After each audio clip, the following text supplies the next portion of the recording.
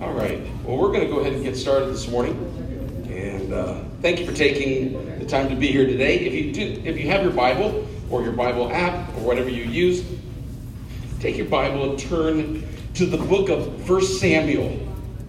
1 Samuel.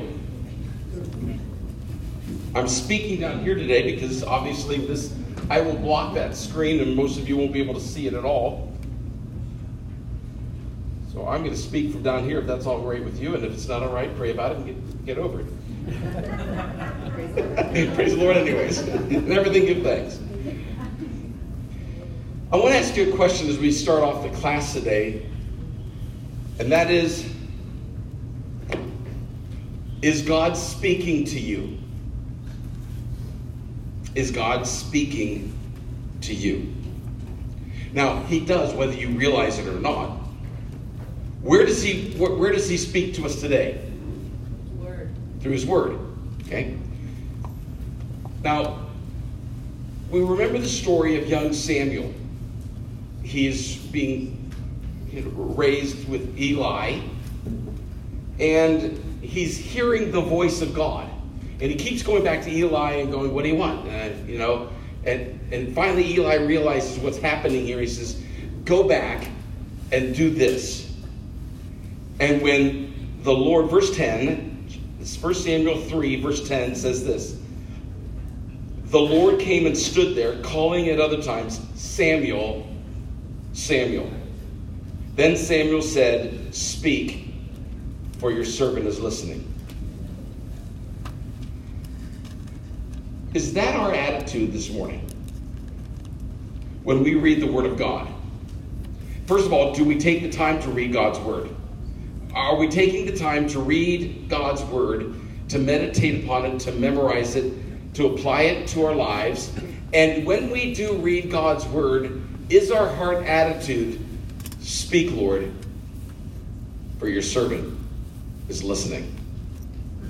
Today's lesson from James is about learning how to listen to the Word of God. Not just listen to do it out of ritual or requirement. That we don't listen or we don't read God's Word, as you've heard me say many times, and if you've been a part of this class, to appease the gods. We've got this ritual down. I'm going to do it. I'm going to do it once a day, and I'm going to do it for this long, and I'm going to make this happen so that God's appeased. It's like praying before a meal. Lord, thank you for the food. Bless it so I don't choke. Do we ever read God's Word with just the intention to get it done with? Get it over with?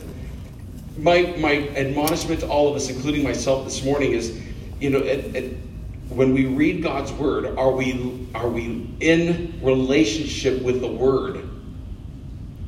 The Word that became flesh and dwelt among us. And do we go, speak, Lord, for your servant is listening?